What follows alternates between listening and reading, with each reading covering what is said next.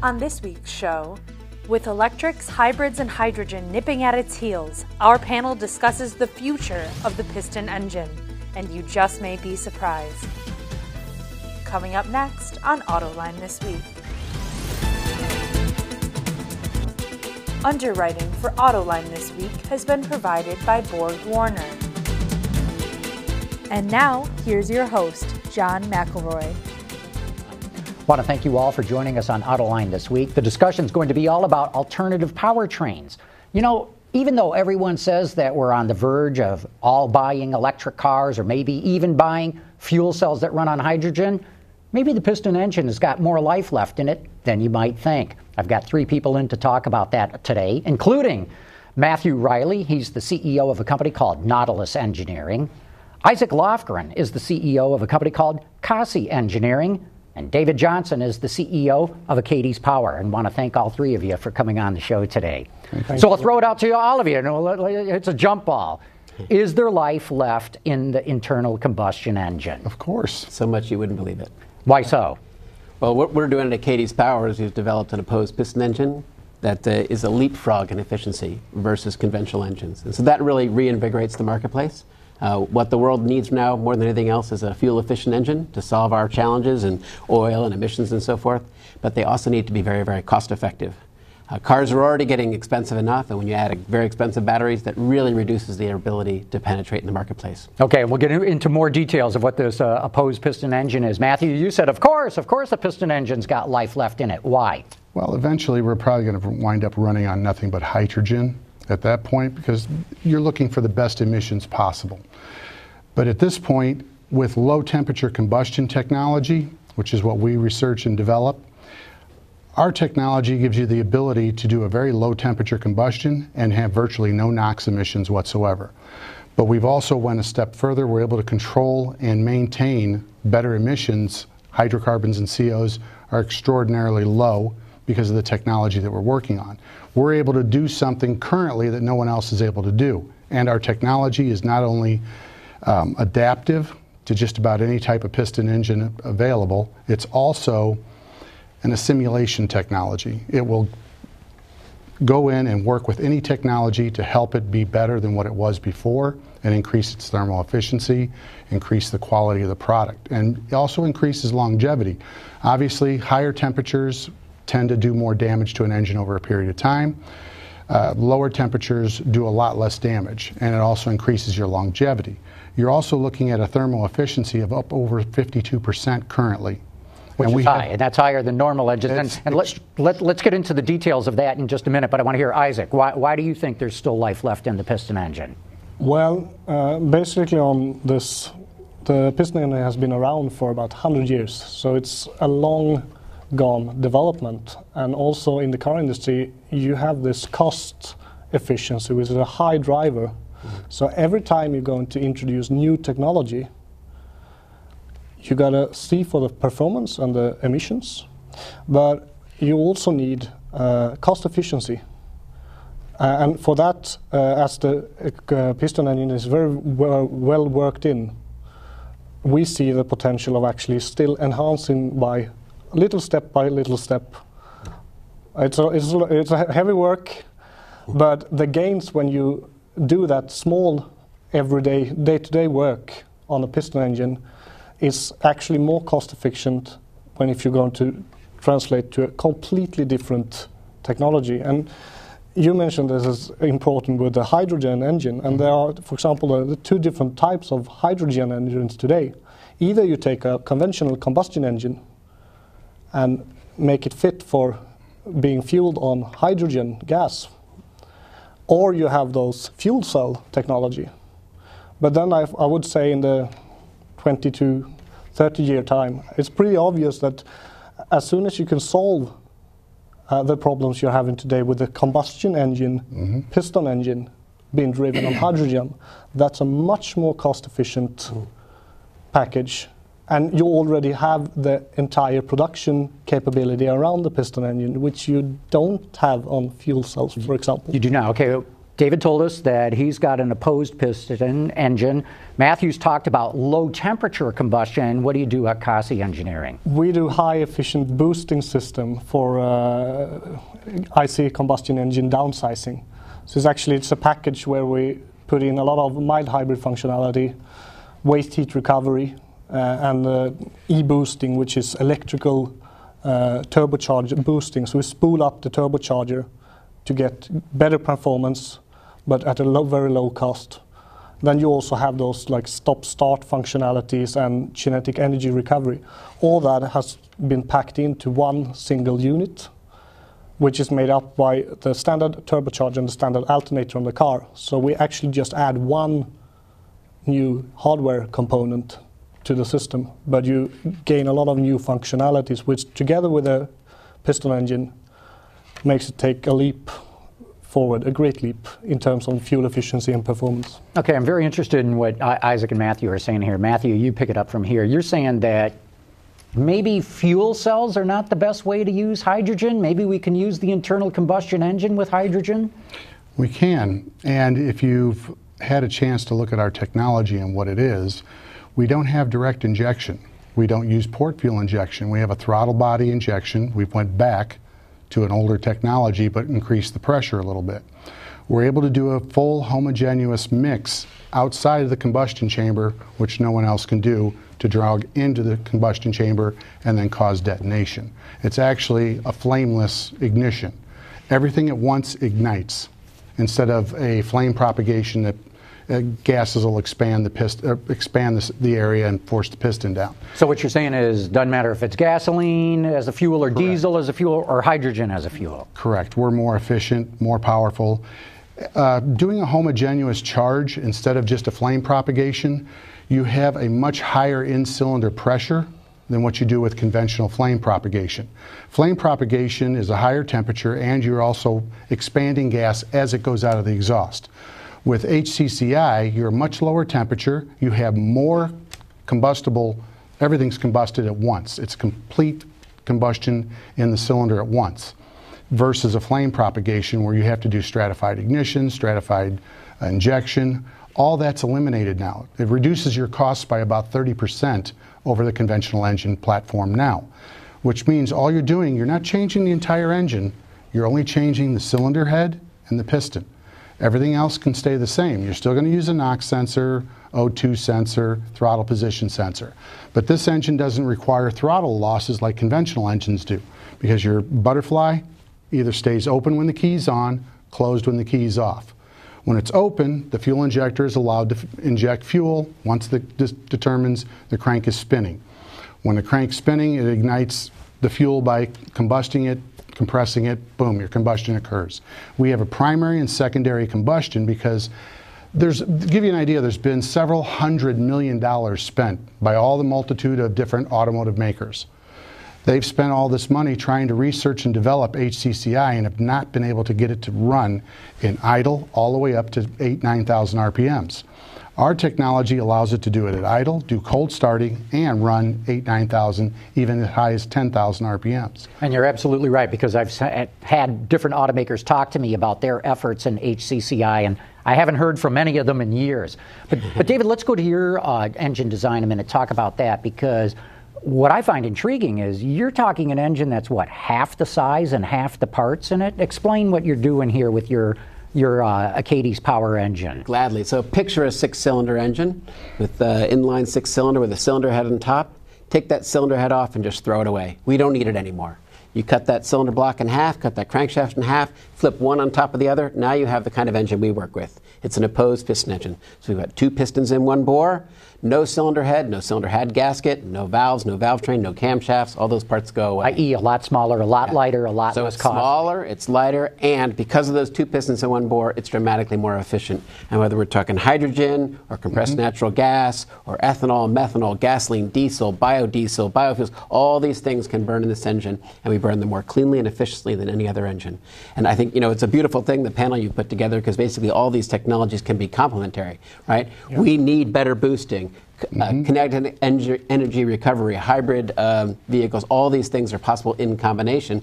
But our technology, what we bring to that, is this much more fundamentally efficient engine with lower cost. And that's what's going to drive the volume in the marketplace. And that's where our technology is going to win versus, things that are very, very expensive, which a lot of people are considering and look good from a technology perspective. But when they go out to the consumer, like you look at electric vehicles in the marketplace today, sales are down. Sales are down because they're too expensive. Yeah, no, that's a key thing that you're talking about here is not just coming up with something that's more efficient, but cheaper at the same time. Right, that's a killer combination. Right. The beautiful thing about Acades Power's technology, our patents allow for us to use our technology on their engines and advance them to another level as well. They have a beautiful technology. I've followed that work for years, but being able to have a primary and secondary piston source within a single cylinder also gives you an enormous amount of capabilities for HCCI and low temperature combustion, which means their engine can get another level of high quality, clean emissions, and another level of performance that other ones won't be able to. Mm-hmm. Isaac, what I'm intrigued about yours is everybody has a turbocharger these days, it seems to be, and yet you're talking about new efficiencies in boosting engines, i.e. turbocharging or supercharging them, if I understand, and I'm not an engineer. No, you're completely right. So what are you doing differently? What are you bringing new to the party, as they say? Conventional turbocharging is controlled today by wastegate control, meaning that at a certain amount of exhaust gas power available, you have to open the wastegate, letting mass flow and exhaust gas flow out, bypassing the turbine. So you're wasting energy when you have to bypass that. Exactly, and you do that because that's the only way to control the speed of the turbocharger and control the boost pressure. If you don't do that, you will ultimately blow up your engine. So it's a good thing. Saab Automobile was kind of first in the market with series production turbochargers in the early 80s, I believe. And with what we do today is when we connect the turbocharger through traction drive system to the alternator of the car, we actually, instead of wasting and opening wastegate, we break out that waste heat energy back to the alternator and the electrical power system of the car.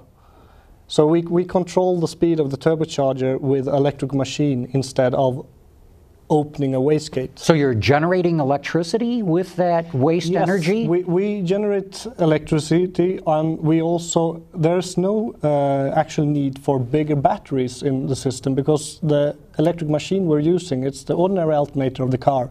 So what we're actually doing is that at highway driving, for example, we use the waste heat energy to drive the alternator, which is the one producing the electric power for all the electric consumers in the car, the stereo, the AC, all that.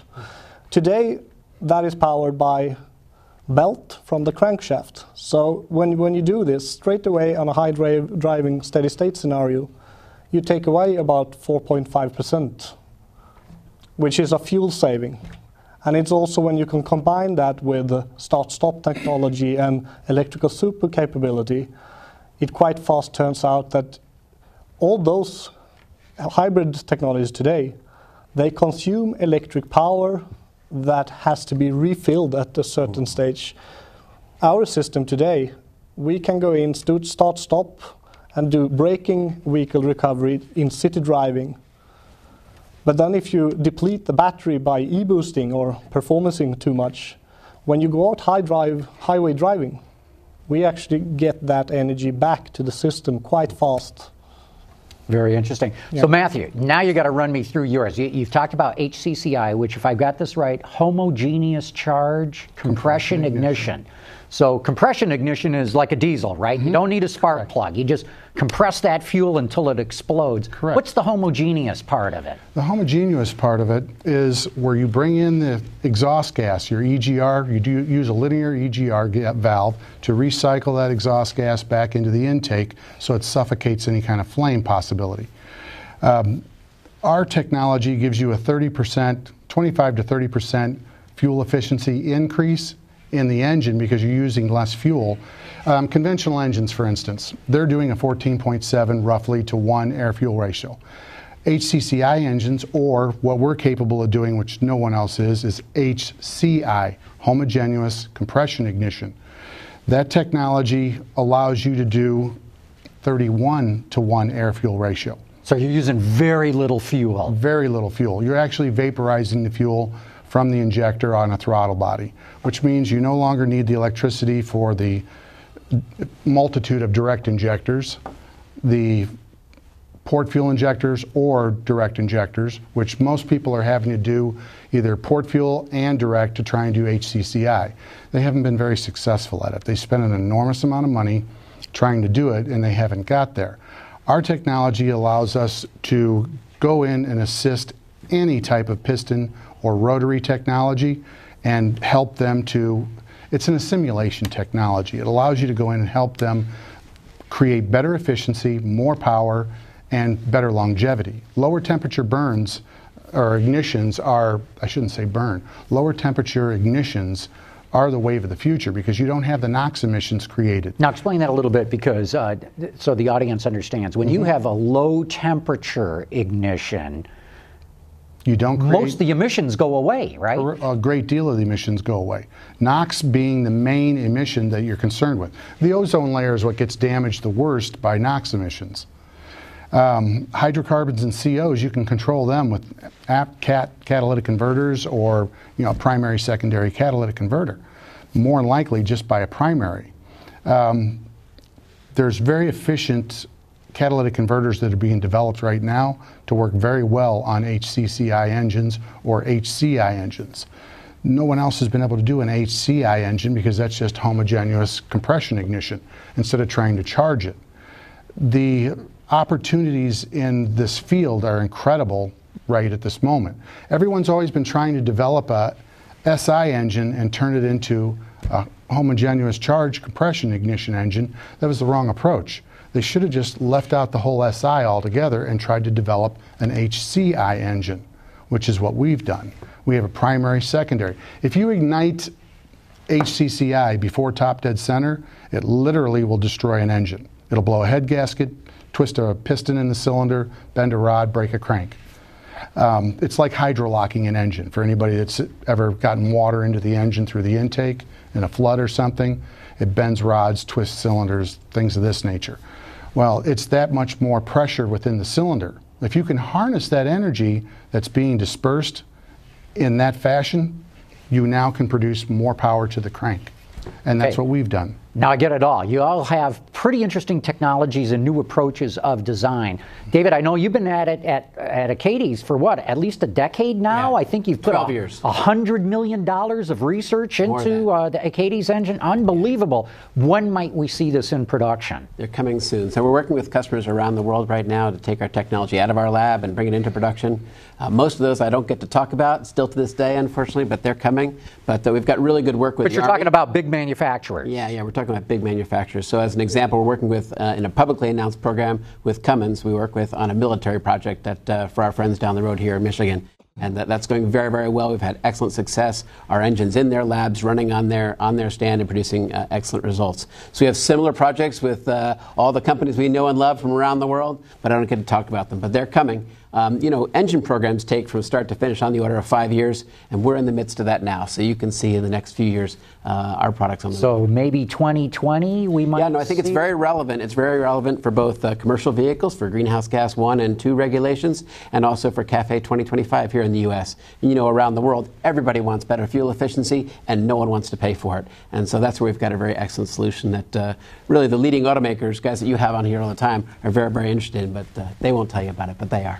Okay, Isaac, how long have you been working on your development? It's an interesting story. We've been working, actually, we founded the company in Sweden 2007, started working full-time in the company. And now, you mentioned this before. This is at the old Saab company? Yeah, it is. In our first collaboration was started in 2009 together with Saab Automobile and one of the top-tier universities in Sweden. So we were during 1.5 years, this was also during the crisis, so we were up running and we did prototyping, we did engine testing, we did optimization of those engines based on testing and simulation, and it was then planned for a concept vehicle for Saab, which was supposed to go out on a Frankfurt saloon, where they ultimately failed because we all know what happened. And so we had this tough meeting in the beginning, I think it was 2011 springtime, with the CIO of Saab Powertrain and the staff, where we actually had to pull out our company because we had a great technology, and so we had this friendly splitting at that time. And from that, we started to work with a Swedish Tier 1 manufacturer towards commercial vehicles and be doing that. And now, since 2 years, we're up and running again with a major OEM manufacturer. Whose name you cannot tell us. No, it's pretty the same. NDA agreements and right. All that. So we've been doing simulation and packaging studies, and they are really interested. But we, compared to this, we're a startup company. So we're now in this GAMIC Venture Cup competition, and we need to secure funding here on the US market, and also to be able to team up with Tier 1 manufacturers, because they are actually the ones that can be the market channels for this complete product that we're bringing. We're capable of taking production for those new parts in it, and also, of course, the engineering services and licensing agreements. But in the end of the day, if we're going to bring this five-year to market plan, which is fully realistic, but it doesn't go faster than that. And you also have to respect those structures in this automotive business, that the OEMs that are really interested in the technology today, but they need established large Tier 1 to be the one taking the handling cost, the purchasing structures, all that. Well, hopefully we've got some Tier 1s watching the show right now. Maybe you'll get a phone call. You're welcome. The good news is that these technologies don't require a new manufacturing facility, right? No. The engines we make, exactly. All these can be made in existing plants. So unlike, as you talk about hybrid vehicles, batteries, and fuel cells, these all require substantial investments in new manufacturing plants. Yeah. So Matthew, I want to hear your story now. How long have you guys been at it? When might we see your HCCI system in production? You'll probably see it in the next 3 to 5 years in production. I might add that 3 major universities in the state of Kansas have signed on board with us. We've signed contracts with them. I also might add that we are meeting with General Motors, Ford, Chrysler, Toyota, and Honda, and Hyundai. Our technology is leapfrogging rapidly. Because we're able to do low combustion temperatures, the NOx emissions are now meeting 2025 standards today.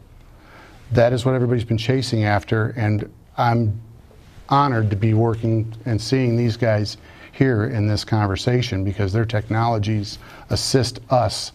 Yeah, I would say that's gain tremendous.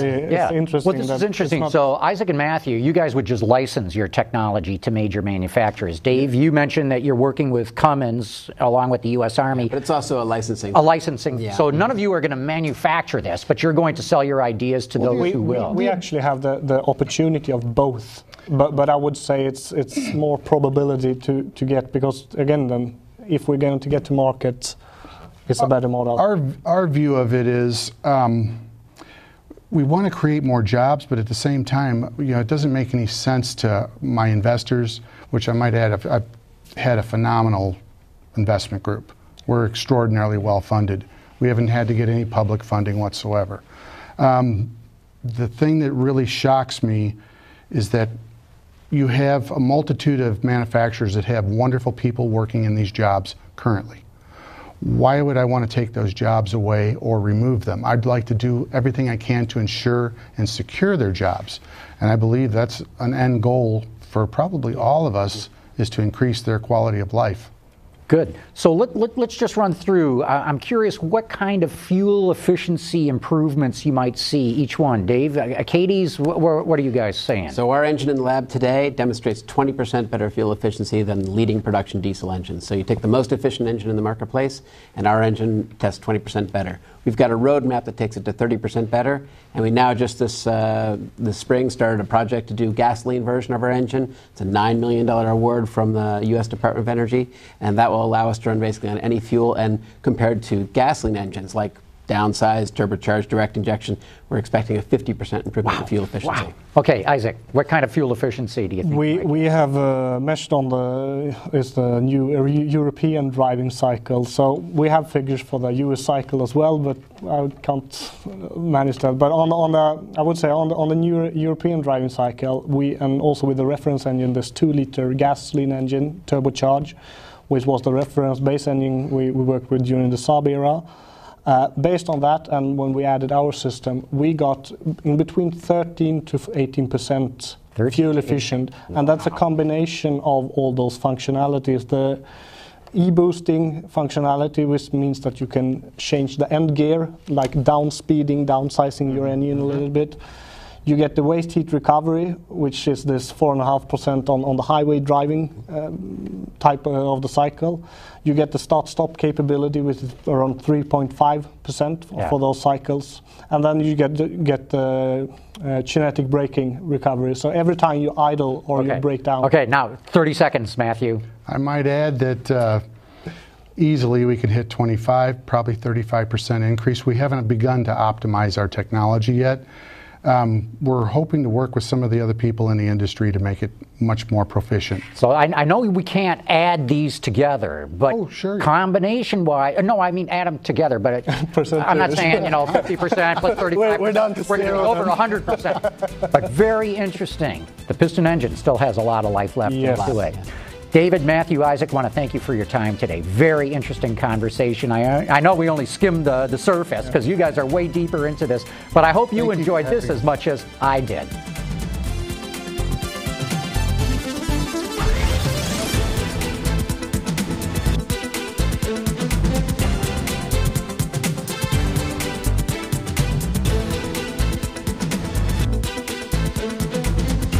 Underwriting for Autoline this week has been provided by Borg Warner.